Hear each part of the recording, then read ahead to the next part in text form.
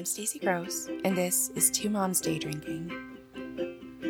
Laura Botter is a school psychologist and the mother to a 14-month-old son. As a mental health professional, Laura said, she did not expect to experience postpartum depression, but if she did, she expected that she'd be able to recognize it and to address it without much trouble.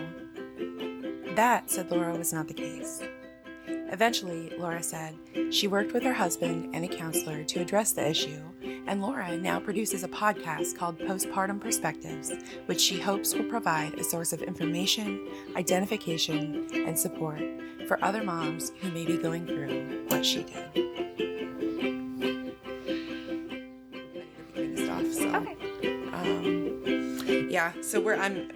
It's rough. I'm not supposed to be a stay-at-home mom, I'll tell you right now. I know. I know. I think there's a lot of parents that are feeling that way right now. Yeah. Yours is 14 months, you said? He is, yeah. Yeah? Mm-hmm. And you wanted to talk about postpartum, right? Yes. Cool. So tell me a little bit about your story about, your pregnancy and his birth and how you realized that you were going to struggle with postpartum. Sure. So I did not realize that I was going to struggle with postpartum, for sure. Mm-hmm. I have a background in psychology. I felt like I knew what postpartum depression was, and that I would be able to recognize it and do something about it if I had it. But I really never gave a lot of thought to whether or not I would have it. My pregnancy with my son was pretty easy, pretty healthy pregnancy. I worked right up until I had him. And so I kind of had an expectation about how his birth was going to go. My husband and I did hypnobirthing classes. I very much wanted to do an unmedicated birth. I wanted to do skin to skin right away. I just had a vision kind of how wonderful, and peaceful it was going to be. And it did not go the way that I anticipated it going. For a while it did. When I went into labor, it started out pretty fast, and by the time we got to the hospital, I was 6 centimeters dilated. My husband and I were like, this is going to be great. We're going to have this baby soon. Good to go. No problems. Yeah. Mm-hmm. And once I hit 9 centimeters, everything just stopped. He wasn't progressing. Nothing was really moving forward, and I just didn't know what to do. This was the thing that you don't really go over that in a hypnobirthing class. I was there doing my breathing and the talk of the hospital floor, have you heard this mom that's trying to go natural? Yeah.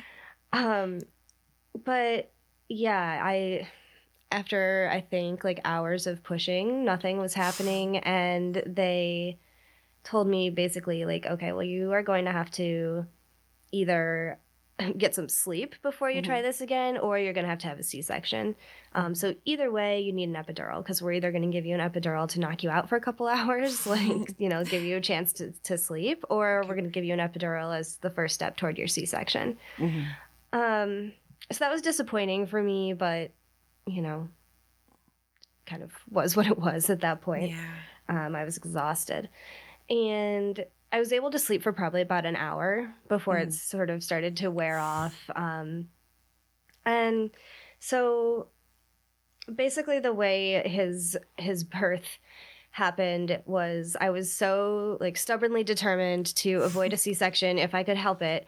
And they basically gave us the option of doing a C-section or a forceps assisted delivery. And a forceps assisted delivery is something that I did not even realize they still did in this day and age. That was an 80s thing, I thought. Right? 70s and 80s. They said that and I was like, oh, really? That is an option? Because I did not think that was a thing. I still did that. Yeah. But of course I took that option because that was where my head was at. Right. And so we did that. And I think, in retrospect, I don't know which way would have been better. I'm sure both recoveries are rough, but the recovery from my son's delivery was extremely difficult for me. I was in a lot of pain. Breastfeeding was really difficult for us.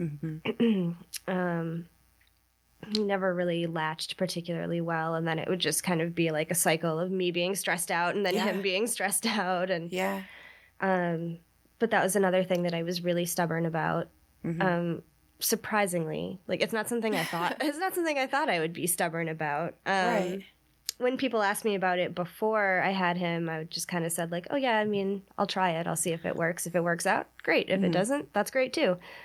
But once I got into that space, like I just could not accept, like, I don't know if I felt like I was quitting or what, but I couldn't accept moving away from that. I think that breastfeeding is a really hard thing for women because it's kind of the thing right now, and we're being told breast is best and you're doing the best for your child if you do it. But if it doesn't work or there's something, prohibiting it from working. I had twins and neither one of them, one would latch and just chew me apart and then the other one would fall asleep. Yeah. So it didn't work out for me and it was really distressing and I didn't expect it to be. Yeah. Yeah. I think too, looking back on it now, I think some of it was just related to anxiety. Like I felt like, I hadn't gotten the delivery that I wanted. It wasn't getting like the peaceful, calm, snuggly maternity leave that I wanted. Like I was in pain. My son, turns out, had reflux and he just cried, cried and cried. Yeah. So, I spent all day wondering, like, why is this baby crying? Yeah. What can I do to make it better? And so I think all of that, it just kind of like fed into this cycle for me. Like I just felt so overwhelmed and I felt like such a terrible mother. And so breastfeeding was like something that I could do, even though it made me miserable. And I think it probably made him miserable. So I did a lot of like, we tried to breastfeed probably for way longer than we ever should have. But most of the time, especially once I went back to work, it was just pumping. How long were you on maternity leave for? How long did you have before you had to go back? 12 weeks. 12 weeks. Did it feel like enough or did you wish that it was more? So it did not feel like enough to me in terms of like my recovery. By the end of 12 weeks, I was ready for my baby not to be screaming at me anymore. Yeah. Which sounds terrible. I don't think it does. I completely get that. Yeah. But I think that was probably related to the depression also. Is just like I wasn't ready to go back to work physically or probably emotionally.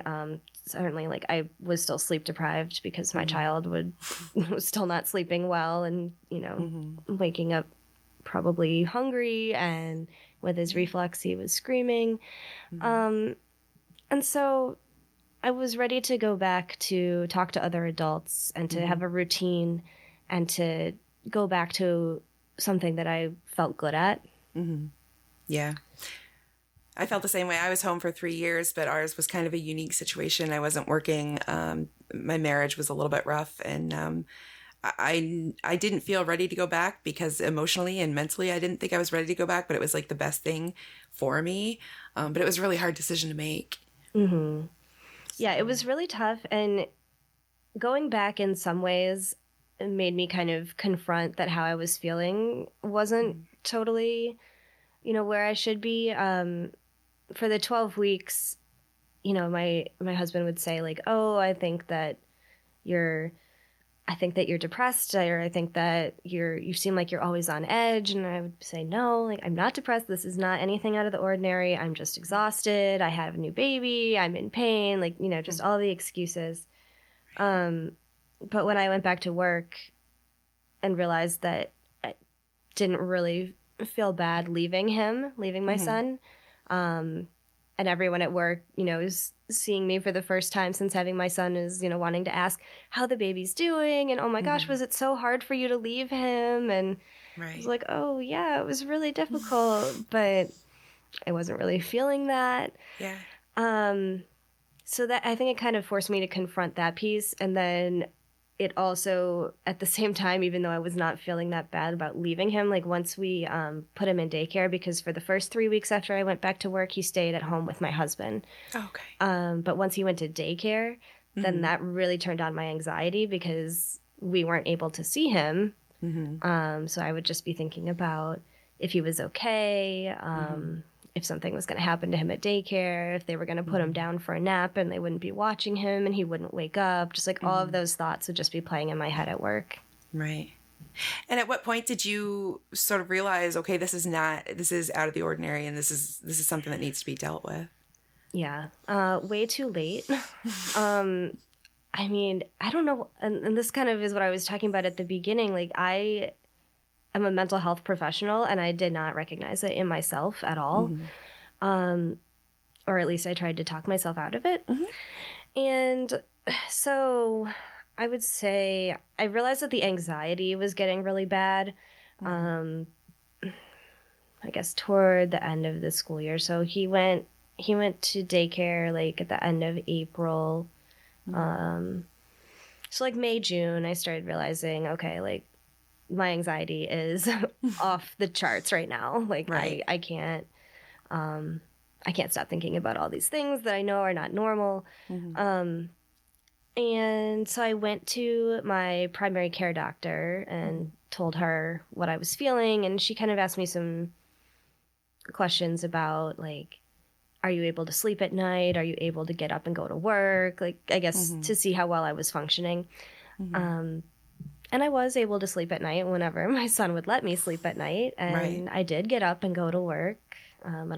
Wasn't particularly productive while I was there between being exhausted and anxious and pumping 3 times a day. Yeah, that in itself is insane, the pumping. Oh my gosh, that's a whole other thing. Yeah. I could go off on. Oh, I know. I have a couple of women who donated breast milk. One woman was like a super producer. She donated like 18,000 like ounces of breast milk. And I'm like, you're insane. I couldn't even produce an ounce when I would try to pump. Oh my gosh.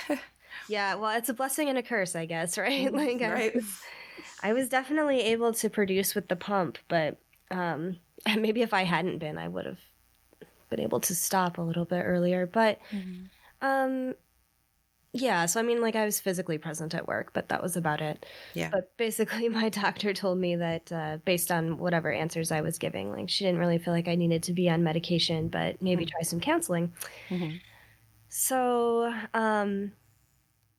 she told me that in like June, so we were just about ready to wrap up the school year, go on summer vacation, all that kind of stuff. And I was already feeling like so anxious and like I had so many different things I was trying to balance to try and find a counselor and go to counseling was not something I really wanted to add to my list. So I didn't end up doing it until like after we were done taking our summer vacation and I could kind of see the next school year coming up on the horizon. I was like, okay, this is about to be real bad again. Right.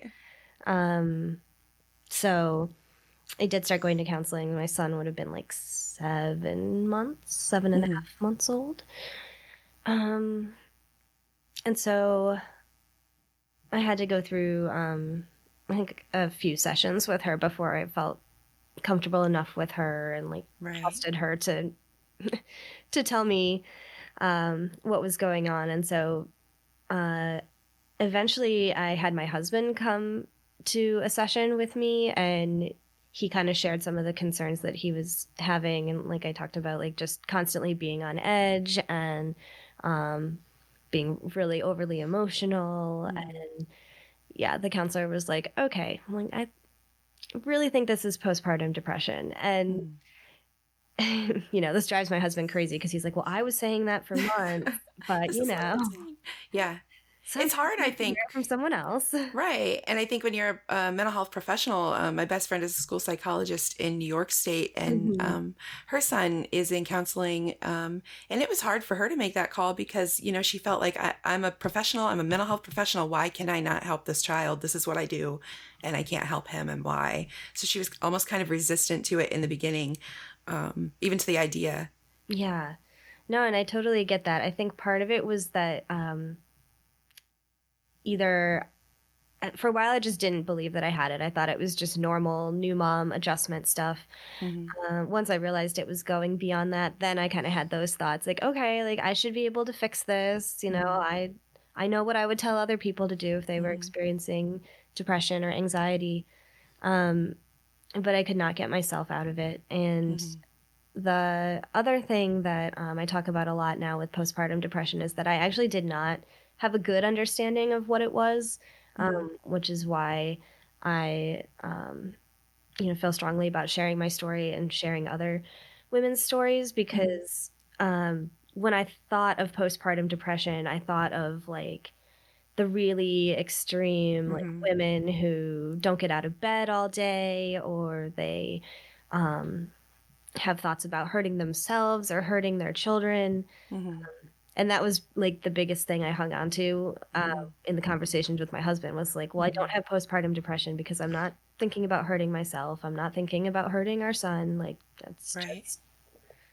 Just, it's just the normal baby blues. Yeah. And it can be really difficult to tell the difference between like those intrusive thoughts and your thoughts. Like you're thinking them, so you think, okay, like that's just this is what's really going through my head. Yeah. So what kinds of things do you talk about that women, it doesn't need to look like this full-blown actively suicidal thing? What do you tell women to look for? How do you describe it to people in ways that they may not think of postpartum? So I describe mine as, first of all, like an extremely anxious kind of depression. I just had a lot of those recurring thoughts about like my son's safety, about even when he was home with us, I would like carry the video monitor around the house with me and just like click it, almost like, people click their phones, check their phones without even thinking about it. Like I just always had it in my hand, clicking it to see, and then I wouldn't look away from it until I saw him breathing or saw him move. So I think just a lot of, everyone is concerned about their child. But when it starts to interfere with like what the rest of what you're trying to get accomplished that day, like I did not do anything really at work other than, bare minimum requirements. And I just kept thinking about, is my son okay? And then here's everything they have to get done once we get home. I need to go get him right away. I need to do this and this and this. So my brain was just like always going. Yeah. And then when I was home, I just had no energy to do like any of the things that I'd been thinking about doing. Right. So then that just increased my anxiety even more because I knew I had all these things I was supposed to be doing and I couldn't do it. Right. The other big thing I would say about my experience and other women's experiences, because through doing my podcast that I can talk about a little bit, but I started a podcast to share other women's stories, like I was saying, for this reason, because I wanted there to be a resource for other women to kind of think about, like, okay, like what from each of these different stories might fit for me? How can I move toward recovery in a way that feels good for me? So some common things that I've heard that kind of meshed with my story would be, first of all, just like feelings of complete inadequacy. Like everyone, I think, as a new mom, they don't come with playbooks. Right. Like there's no way to figure out, right away why your new baby is crying, or sometimes there's just nothing you can do for them. But I think I really had a lot of expectations for myself and expectations about how my birth was going to go, how new motherhood was going to be, how my maternity leave was going to be, and just like none of my expectations were playing out, and it was extremely difficult for me. Yeah, I think that's, and like I said, I mean, my marriage was a mess, so there was a lot going on, but I know that was a big thing for me. I was like, I had all these expectations and I had never had a child. I had never even, babysat a baby. And so I was like, if it's not going according to plan, it's not going according to expectation, the uncertainty of what it's going to be like from day to day was just almost too much sometimes. Yeah, and that's something else that comes up a lot. I think there's a certain kind of personality type that's maybe a little bit predisposed to something like this. And I have no science on that to back Right. that up. That's just from people that I've talked to. But people who are like me in the sense that like they always like to have a plan for something. They like to know what the routine is going to be. And babies just upend all of that. They come with no Yep. routines, and they are not very amenable to creating them for quite. It almost seems like they have a sixth sense about what your expectation and your plan is, and they're like, I'm going to take it in the opposite direction.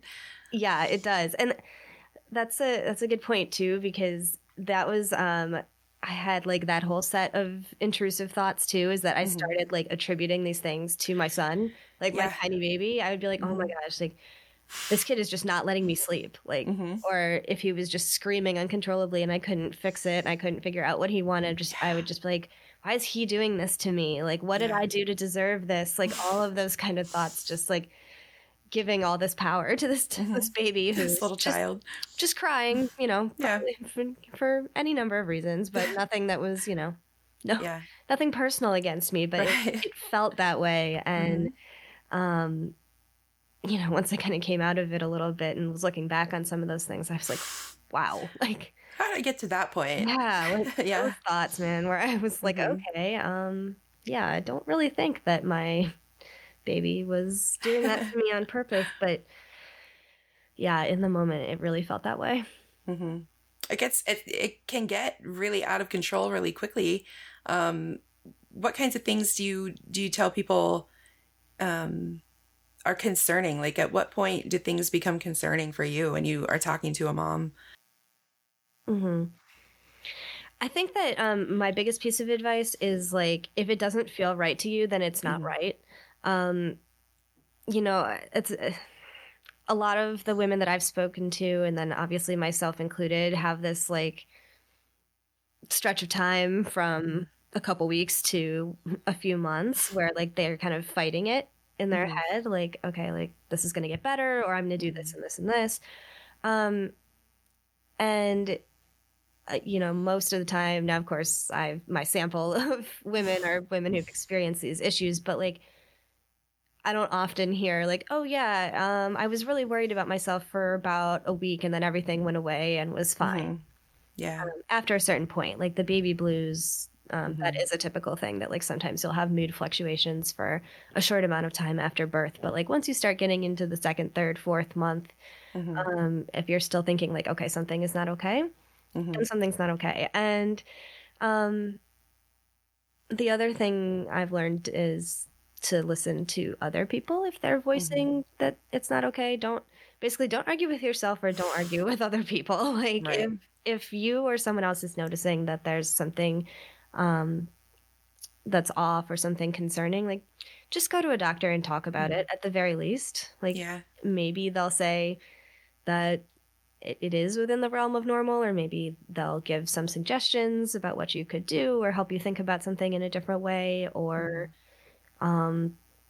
maybe they will talk about counseling or medication.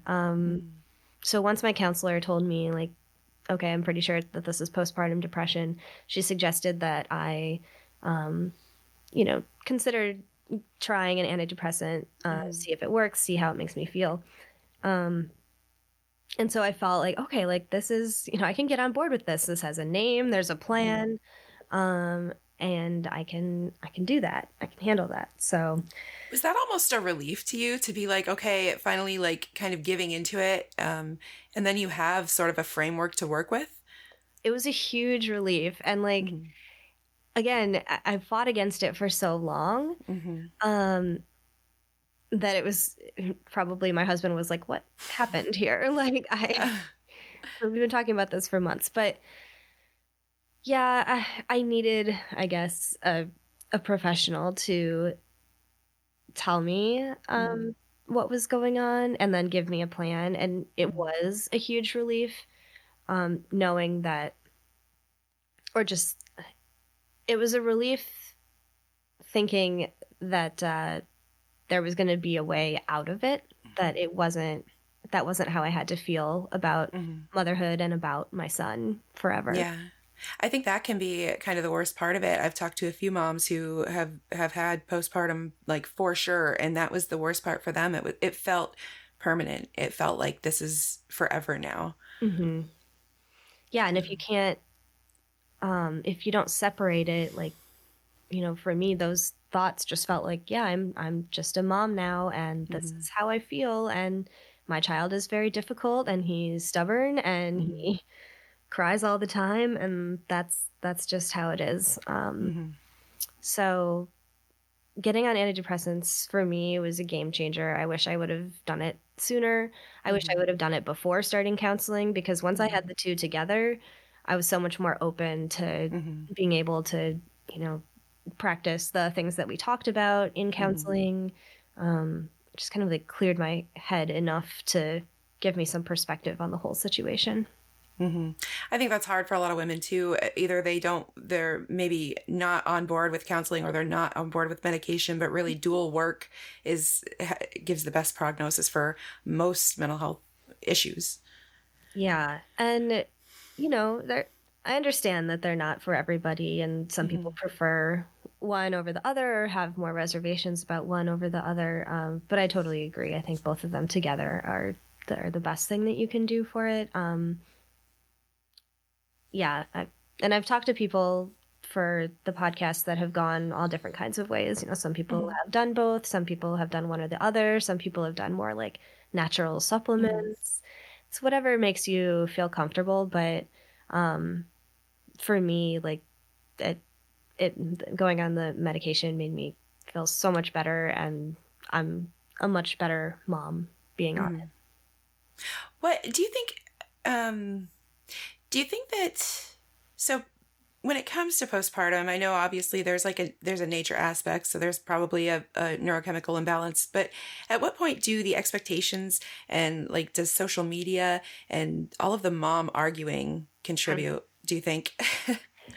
Yeah, so social media is such a like double-edged sword of motherhood, I feel like, because on the one hand, it's so great to have like mommy groups online that you can post a question and you'll have answers. You can see what other moms are doing. But I think that it can also give you, what am I trying to say?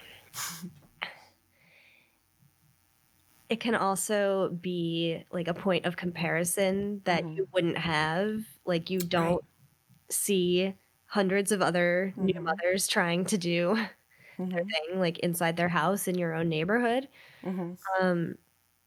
But you have access to all of these women, and some women have really easy, wonderful deliveries or breastfeeding journeys, or a sleepy, adorable baby that never cries. And so in that way, it can kind of make you think like, okay, well, why can't I do this? Or what am I doing that my baby isn't so happy and comfortable and photogenic and all of those? Yeah. I think, having the groups that are able to kind of meet you where you are and can empathize with your situation is great, but it's really, it almost catches you off guard. You'll think, okay, this is a great group. People here get me. And then you'll read one negative comment and it can almost throw you completely off. And it's the one thing that gets stuck in your head. So. Yeah.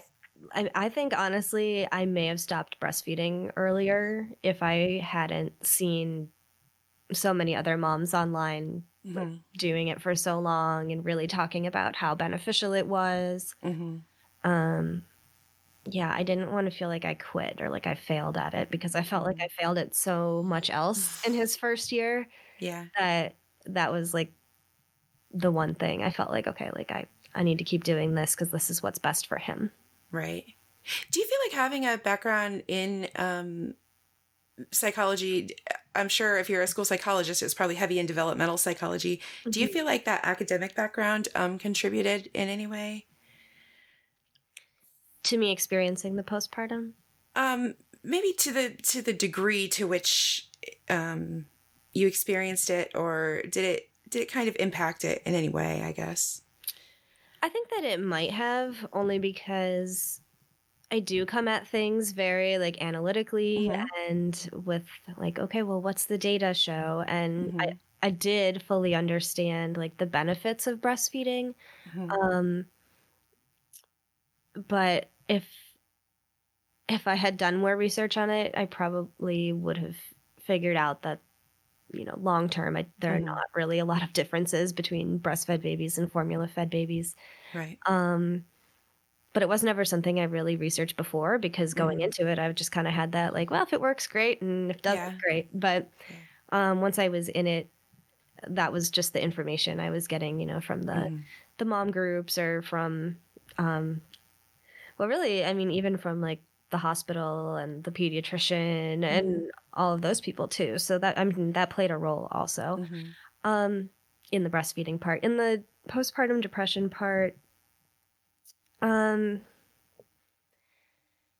I think it played a role just in the sense that I consider myself to be like a high achieving person, Mm-hmm. someone who is on the ball, someone who, is in control. And I felt like all of that was falling away. Mm-hmm.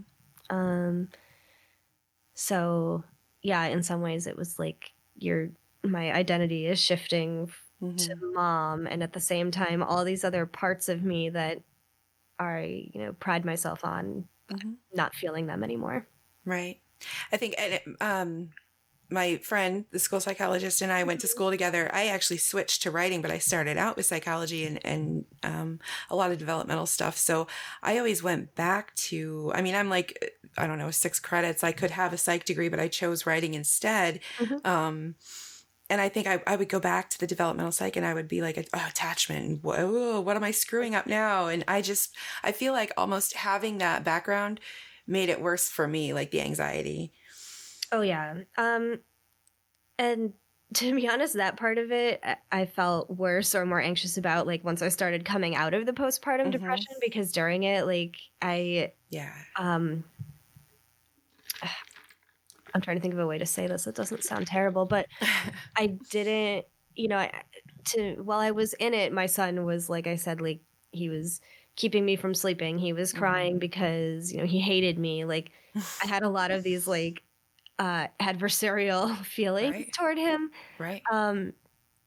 So it really wasn't until I started coming out of it that I was looking back and thinking about those things. Like, oh my Mm-hmm. gosh, what did I do? Like, Mm-hmm.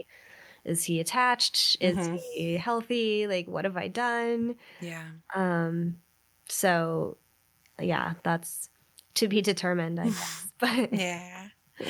I mean, I think any parent who is active and interested and engaged is going to be the type of parent who's going to have anxiety and they're going to have guilt, mhm. whether you have postpartum or not. So that's a normal thing for everybody, I think. But I agree, to a certain extent, and that's why I said like it's very difficult. Like I still have not come up with like a good, if you feel XYZ, then you definitely have a mood right. disorder and you definitely need to go to the doctor. But just your own intuition, and Mm-hmm. like I said, if you're hearing it from other people that know you really well, Mm-hmm. then that's a tip off to at least look into it further, I think. But Right.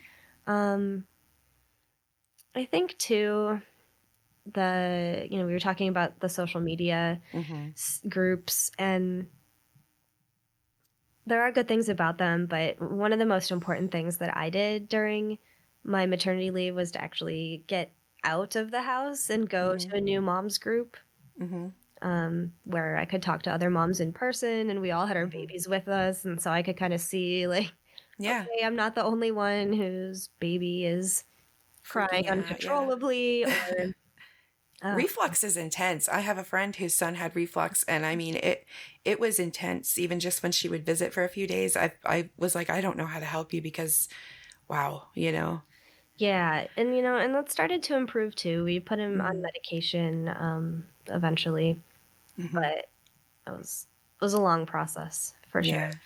Yeah. And he's was never really comfortable sleeping on his back because of Mm-hmm. it and all that kind of stuff. So Mm-hmm. What kinds of things were the hardest for you as you were coming out of it? What kinds of challenges did you have once you had the realization of what you were kind of dealing with? The biggest challenges for me coming out of it were probably just, first of all, thinking back on it and wondering, like, what kind of damage did I do during this time? Probably not very much, but I had a lot of guilt about it, because I felt like in some ways I just spent his first year like resenting him and probably missed out on on some things that other new moms might have that experience. That's familiar to me. I had twins, and it was pretty much just me doing a lot of the caretaking, and I did not get the opportunity to bond with them the way I would have liked to have. So I do recognize that anxiety. Oh gosh, I can't even imagine having twins. It's intense, and they're night and day. So I mean, developmentally, they're at the exact same point. They have the same developmental needs. They're both super intelligent, which makes it harder. And but their personalities, I mean, what parenting style will help one will set the next one off, so I have to be two different parents often simultaneously. So how did you get started with your podcast? Yeah, so that idea came out of, like, I guess my own experience and not really having a good idea about what postpartum depression really was. So I kind of wanted to create a resource for other moms to be able to hear other stories and see their experiences and kind of think about, like, is that what I'm experiencing? And then also to see how different women handled it, how they came out of it. And so the idea for the podcast came from, like, well, how can I reach a lot of women? What do new moms spend a lot of time doing? For me, it was either watching really bad reality TV or listening to podcasts while I was trying to feed my son and get things done around the house. So that's how I came up with that idea. And it's like totally out of character for me, like I'm an introvert by nature, like I don't usually like put myself out there. But I really felt it was like just a passion project for me from the beginning. So. Yeah, same with mine. I was a columnist, though. For a long time, I have always written, but I've always preferred sort of a communicating, but at a distance from the audience. So I like the idea of a podcast. And that was the goal always for me, too, is just to, I know when I was in the worst part of, parenting in the early years, that first 3 years, I was on Google just looking for anyone who could say, I've been where you are. So I felt like if I could just get a bunch of people to come on and say, this is what I struggled with. And if one person hears it and feels better afterwards, then I'm. Yeah. And I think the other great thing about the podcast, like, it's been a really healing experience for me as well. Because when I first came up with the idea, I was like, okay, but how many women are really going to want to share their stories about this? Like, this is a very personal thing. Right. So the response I've gotten is it's been amazing. I've been so impressed with the women that I've gotten to talk to. And yeah, I think it's a great collection of stories, and I'm really honored that people are willing to talk about it. And I'm really honored that I get to put it out there. Yeah. Yeah. What is your podcast called? It's called Postpartum Perspectives. Okay. And it is on all major podcast platforms. So awesome. Yeah. Yeah, that's cool. I will definitely put that out there, like promote it when I put this out. Yeah. What is there anything that I should have asked you that I didn't, or anything that you wanted to kind of talk about or touch on that I didn't bring up? Oh, let's see.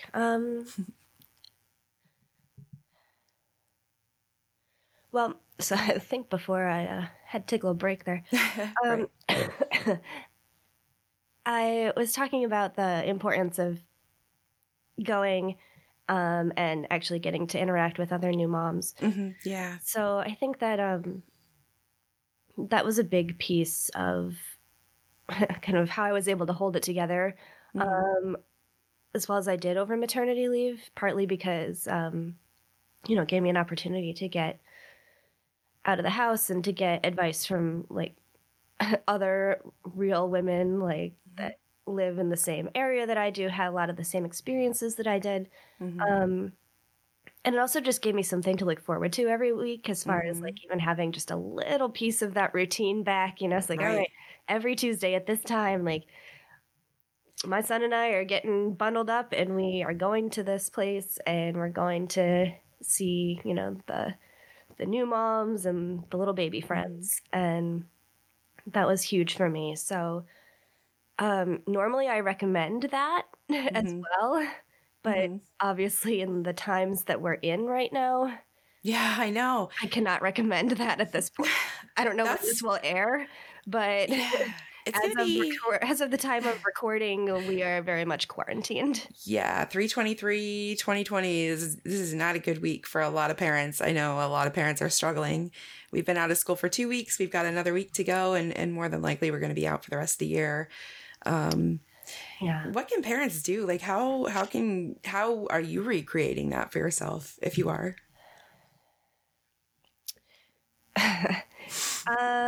Yeah, I think everyone's still kind of in shock a little bit right now. Like it does not seem real. This is like the Twilight Zone. I've never in my life, I'm 36 years old, and never in my life have I ever seen this happen. Yeah, no, I mean, I'm about the same age. I'm 31. Like, people are trying to compare it to, like, well, this is how it felt after 9/11, or this is how it felt. I'm like, no, this is not the same thing. Yeah. Or even, like, some of the other outbreaks we've had, like swine flu or SARS or whatever. But, yeah. I'm like, so I don't really know, like, quite yet what direction we're going to be taking all of this. I will say, as a school psychologist, obviously I work in the schools, and the people who work in public schools are trying as hard as they possibly can to help parents and to try and normalize this for parents and for their students. But it's just not normal. Yeah. And I totally recognize that it's stressful. It's stressful for everybody. Again, like, as of time of recording, I am a school psychologist who recently found out that my state has closed schools for the rest of the school year. And I'm a mom who now has a 14-month-old that does not go to daycare anymore. So, like, it's a lot of big changes for everybody. And even, in the last week or so, in my own little family, my husband is now working from home full time. I am working from home-ish, virtually, whatever they decide to do. Yeah. And, our son is home. It's a lot of togetherness. Yeah.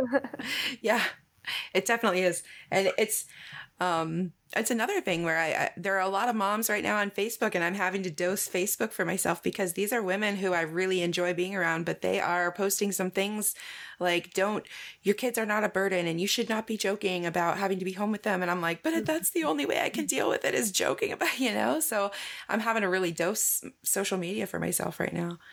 Yeah. And I think everybody responds to these kinds of things differently. It's going to be more stressful for some people than others. I mean, if there are people who already stay home with their children, then this is not really a big shock to their system. Right. If it's people who are used to sending their kids to daycare and seeing them for an hour at the end of the day, which is kind of how my husband and I have been working it, it's really difficult to try and then, like, refigure your whole life over the course of a week. And then your children their routines have just been completely upended as well. And depending on how old they are, they're going to process all of that differently. Yeah. School age children range in age from 5 to 18. Right. And so you have kids who are worried about, will I be able to graduate high school, to kids who are like, oh, this is terrible, I can't see my friends. Yeah. Kids who have good relationships with their teachers, kids who, rely on school for food. Like, Yeah. Social interaction. Mm-hmm.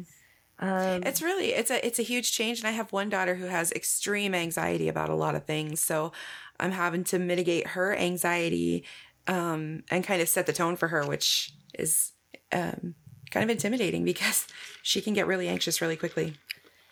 Yeah. And it's not like as adults, we really know anything that the kids don't know. I mean, for the most part, again, my son is 14 months, so we don't explain this to him.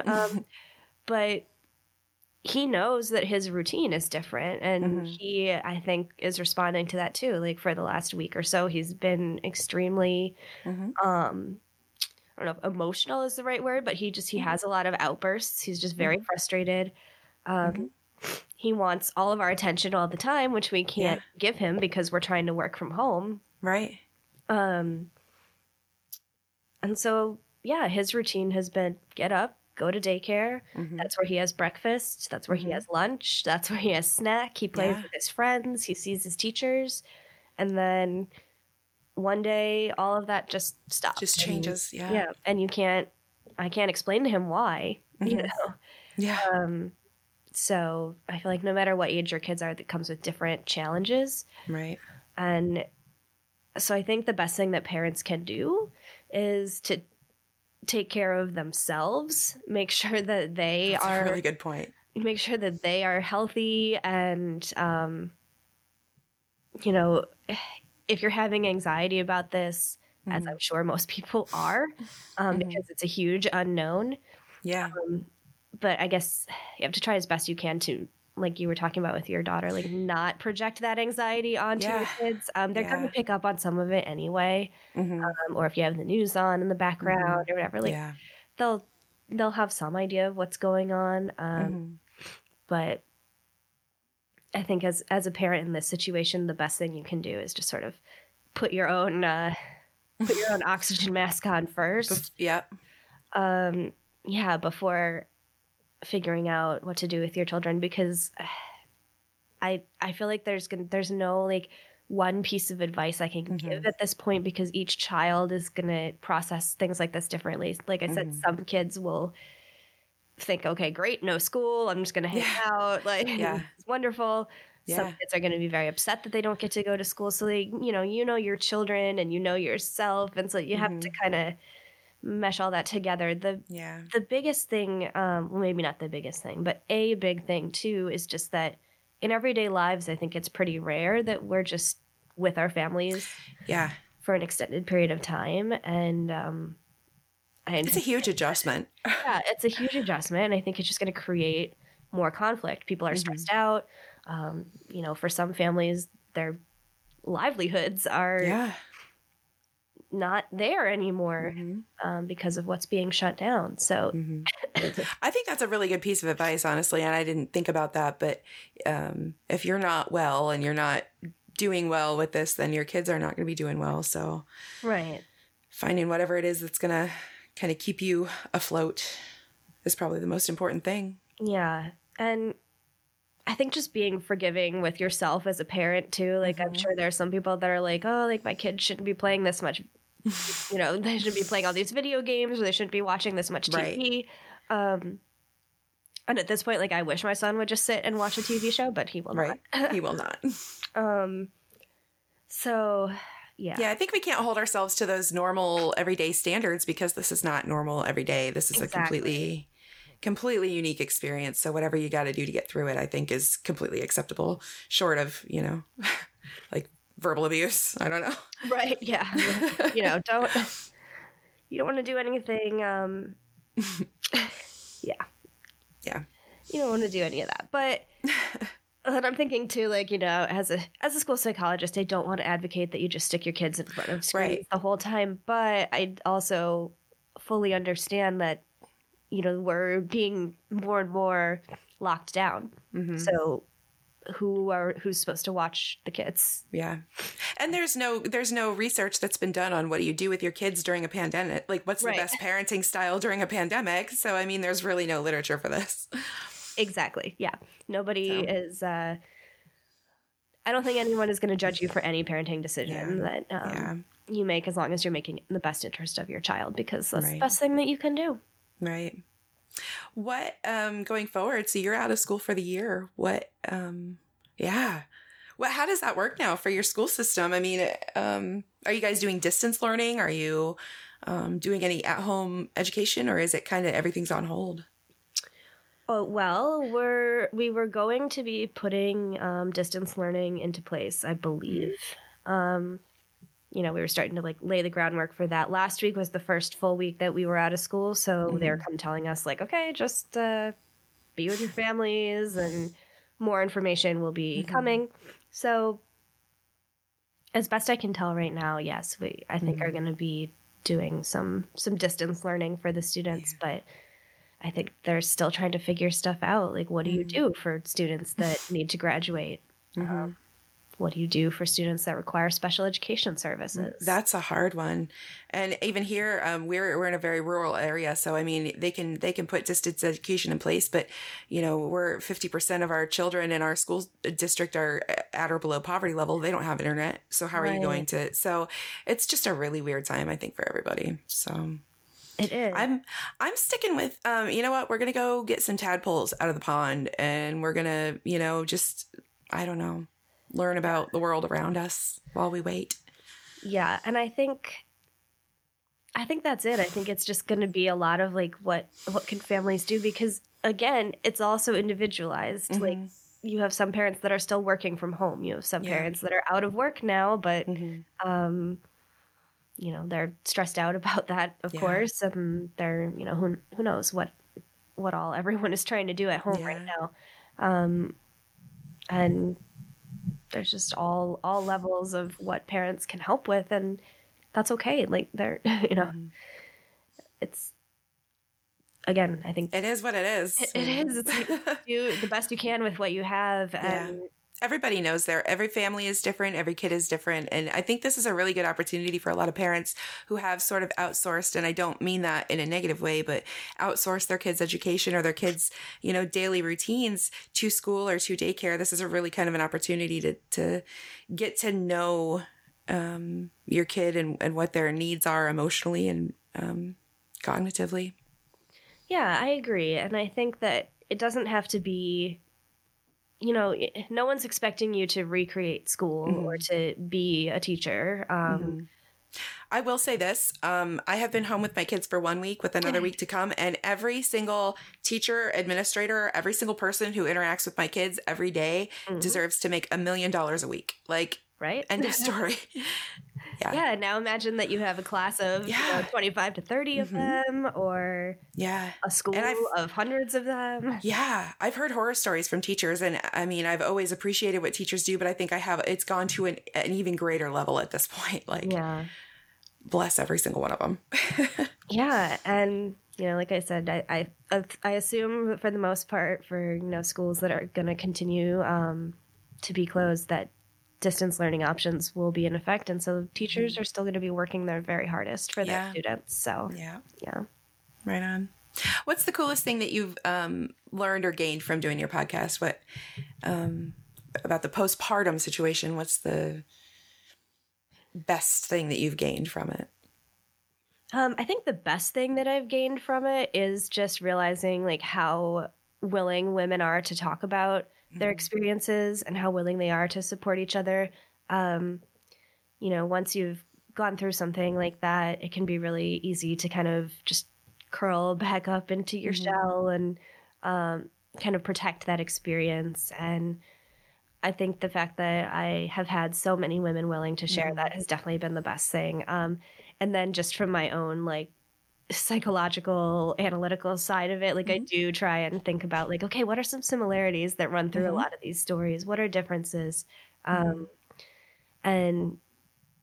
I hope that, first of all, I hope that the podcast is helpful. I hope that women listen to it and at least feel like they aren't alone, if nothing else. Hopefully they also take some advice from it, or, figure out what will work for them as far as moving forward from it. But, so I hope that it's helpful, and I hope that the podcast is helpful to other women. And I also hope you know, as a country, we continue to make changes as far as postpartum care, education about postpartum depression before you have your baby. That is something I did want to ask you. Did you, and I ask this of a lot of women, and especially when I'm moving out of my geographic area, did you get a lot of instruction in that, or in breastfeeding, or in, you know, childcare or development at any point from your hospital, from your OB, from your midwife, or whoever dealt with you during your pregnancy and birth?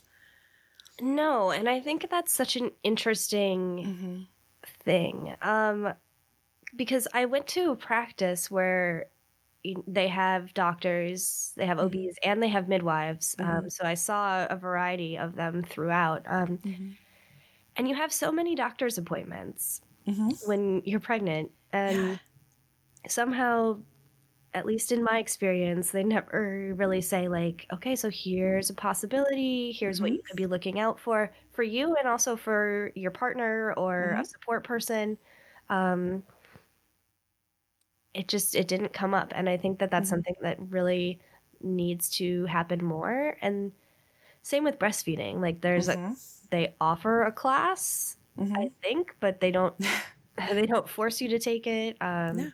And somebody, I mean, I had just had 2 children, never had any, you know, even babysat a baby, you know, on my own before. And they hand me 2 kids and they're like, here's a couple of ways you can hold them. Give this nipple shield a try. And then it's gone. They're gone. And I'm like, all I have is what I am getting from, you know, just the general tone of breastfeeding, which is that I have to do it. And if I don't do it, I'm doing my baby a disservice. And so there's a lot of pressure, but not a lot of education. Yeah, which I think kind of lends itself to that idea that, like, oh, breastfeeding is natural, like, it's just going to happen. And then all of a sudden, like, you have this baby and it doesn't happen naturally. And you're like, okay, like, what's going on here? Yeah. Something is wrong. You know, I had lactation consultants in the hospital who were lovely to work with. But, you know, I was only in the hospital for, like, 48 hours? Yeah, a couple days. Yeah. After he was born. So... And literally all I had to do, like I left the hospital, all I had to do was sign a piece of paper that said I promised not to shake this baby. And that was it. Yeah. That was like my only background check.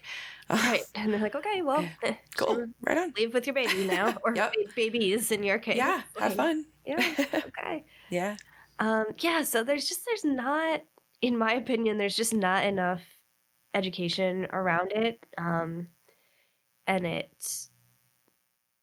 makes new motherhood even more difficult because you just don't know what to expect. Right. Do you have any resources that you kind of point people towards if they're having a question about breastfeeding that are kind of non-biased and not going to shame you, but are going to give you information? Or do you not have any? That's a good question. I don't know that I have any breastfeeding specific resources, other than to say that, you know, lactation consultants are really helpful. If you can find one in your area, some of them will like come to your house. Some of the, like my son's pediatrician's office has a lactation consultant. So they are very helpful and they can work through a lot of different breastfeeding issues.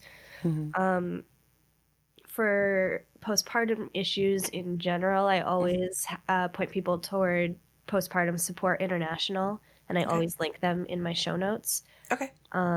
Just because you can leave a message with them at any time and somebody will get back to you, give you resources in your area.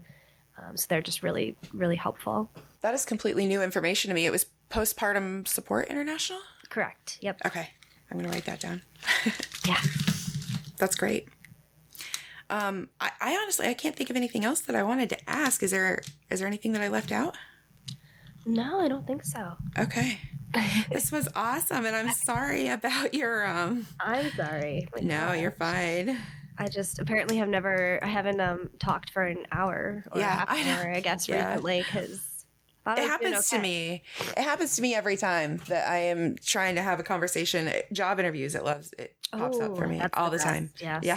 Yeah. So. No, it's just, it's like, it's just one of those daycare colds. And like, every time I go outside now, I'm like, okay, I can't cough because I know. Freak out. Someone is going to show up with a van and quarantine me in a federal facility. And my son always has that low grade, runny nose, cough. Yeah. We just call it the daycare crud around here because it just never goes away. I have a friend whose son is getting ready to go to daycare for the first year or preschool. And he's like, I've already told him you can't be touching things and putting your hands in your mouth. You're going to get sick. And I'm like, oh, sweetheart, he's going to get sick every day. It's just a petri dish. And the first time he gets sick, his parents are also going to get incredibly sick. Yep. It's like a rite of passage. Yeah, it's I can still remember exactly because I was just like, this is so perfect. We brought my son to daycare on April 22nd. It was a Monday. On Wednesday, I picked him up from daycare, and he was coughing. I heard my little baby coughing in the backseat, and I was like, oh, no. Oh, no. By the weekend, he was sick. And by, early next week, my husband and I were both sick. But, the babies recover so much faster than we do. I know. So he just had, a little cold, and he was kind of like, for a little bit. Right. I'm going to make myself cough now. Right. And then, I had 100-degree fever that lasted for days. I was out of work for 3 days. My husband was out of work. It was insane. So. Mine get over theirs in a day, and I'm like, you're going to need to give me another week. I'm not ready for you at full octane yet. So, and that's what it was. I could feel it coming on the last week that we still had work, and I was like, oh my gosh, this is about to be terrible. Yeah. And then as soon as they were like, hey, you don't have to go to work next week, I'm like, oh great, but now I have this daycare cold. Right. Yeah. So I apologize. No, you're fine. For that, but I appreciate you having me on and letting me share my story. Yeah, absolutely. Thanks for coming on. And so I put my episodes out every Saturday on Patreon, and I give the patrons a week ahead, a week ahead. And then so the following Thursday, it will be out on all the major platforms. Cool. I will send you the link as soon as I get it. Laura talks about the difficulty of accepting the need for outside help through her postpartum depression as a mental health professional, which is a common theme among the providers and professionals I've spoken with. I love having professionals on the show who are willing to talk about their own struggles because it highlights an essential truth about mental health issues that is also reflected with the current COVID-19 crisis. No one is immune to certain things, and postpartum depression is for sure one of those things. I really appreciate Laura being willing to share her story on my podcast, as she has other women do on her own podcast. And you can hear Laura's show, Postpartum Perspectives, by following the link in today's show notes. If you liked what you heard, share it with a friend, and come back next week for another episode. The music for this podcast was written and produced by my father, Bob Gross, on his goddamn electric ukulele. I'm Stacey Gross, and this has been Two Moms Day Drinking. See you next week.